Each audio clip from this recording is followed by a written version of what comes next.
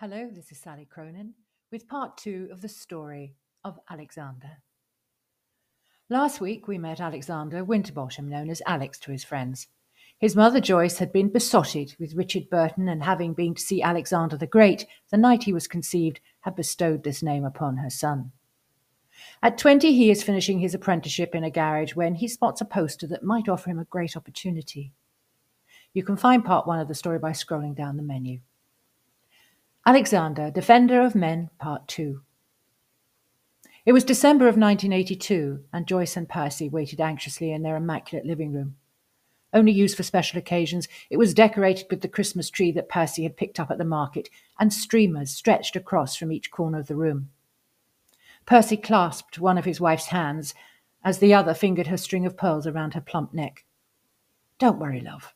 He'll be here soon," he soothed his nervous wife. The clock on the mantelpiece chimed, and they both looked across at it for the 10th time in the last hour.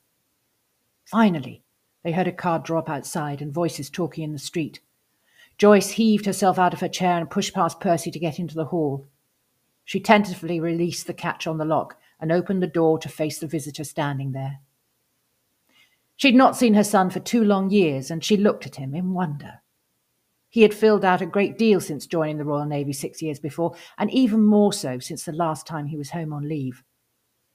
The boy who had stood before them at age 20, nervous of their reaction as he announced he was enlisting in the services, was now a grown man. He looked so impressive in his new petty officer uniform with his cap tucked under his arm. There had been letters and photographs, of course, and he'd been so wonderfully exotic places. He had worked hard and had been rewarded with a steady progression through the ranks. Joyce was sure that her idol Richard Burton and his namesake Alexander the Great would have been proud of him. Letters, however, could never take the place of seeing her son again.